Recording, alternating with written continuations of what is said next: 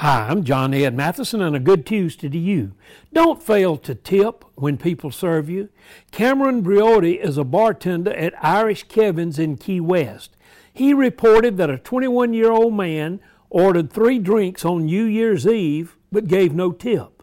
The police released a webcam video of 2 men starting a fire that damaged a buoy marking the southernmost part of the continental U.S., a popular tourist attraction.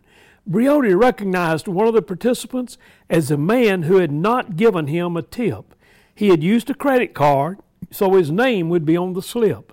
Skylar Jacobson of Henrietta, Texas, was arrested along with his friend and learned that ruining a landmark in Key West, Florida will get you charged with criminal mischief. Failing to leave a tip can lead to an unwanted consequence to Skylar. Every action has a consequence.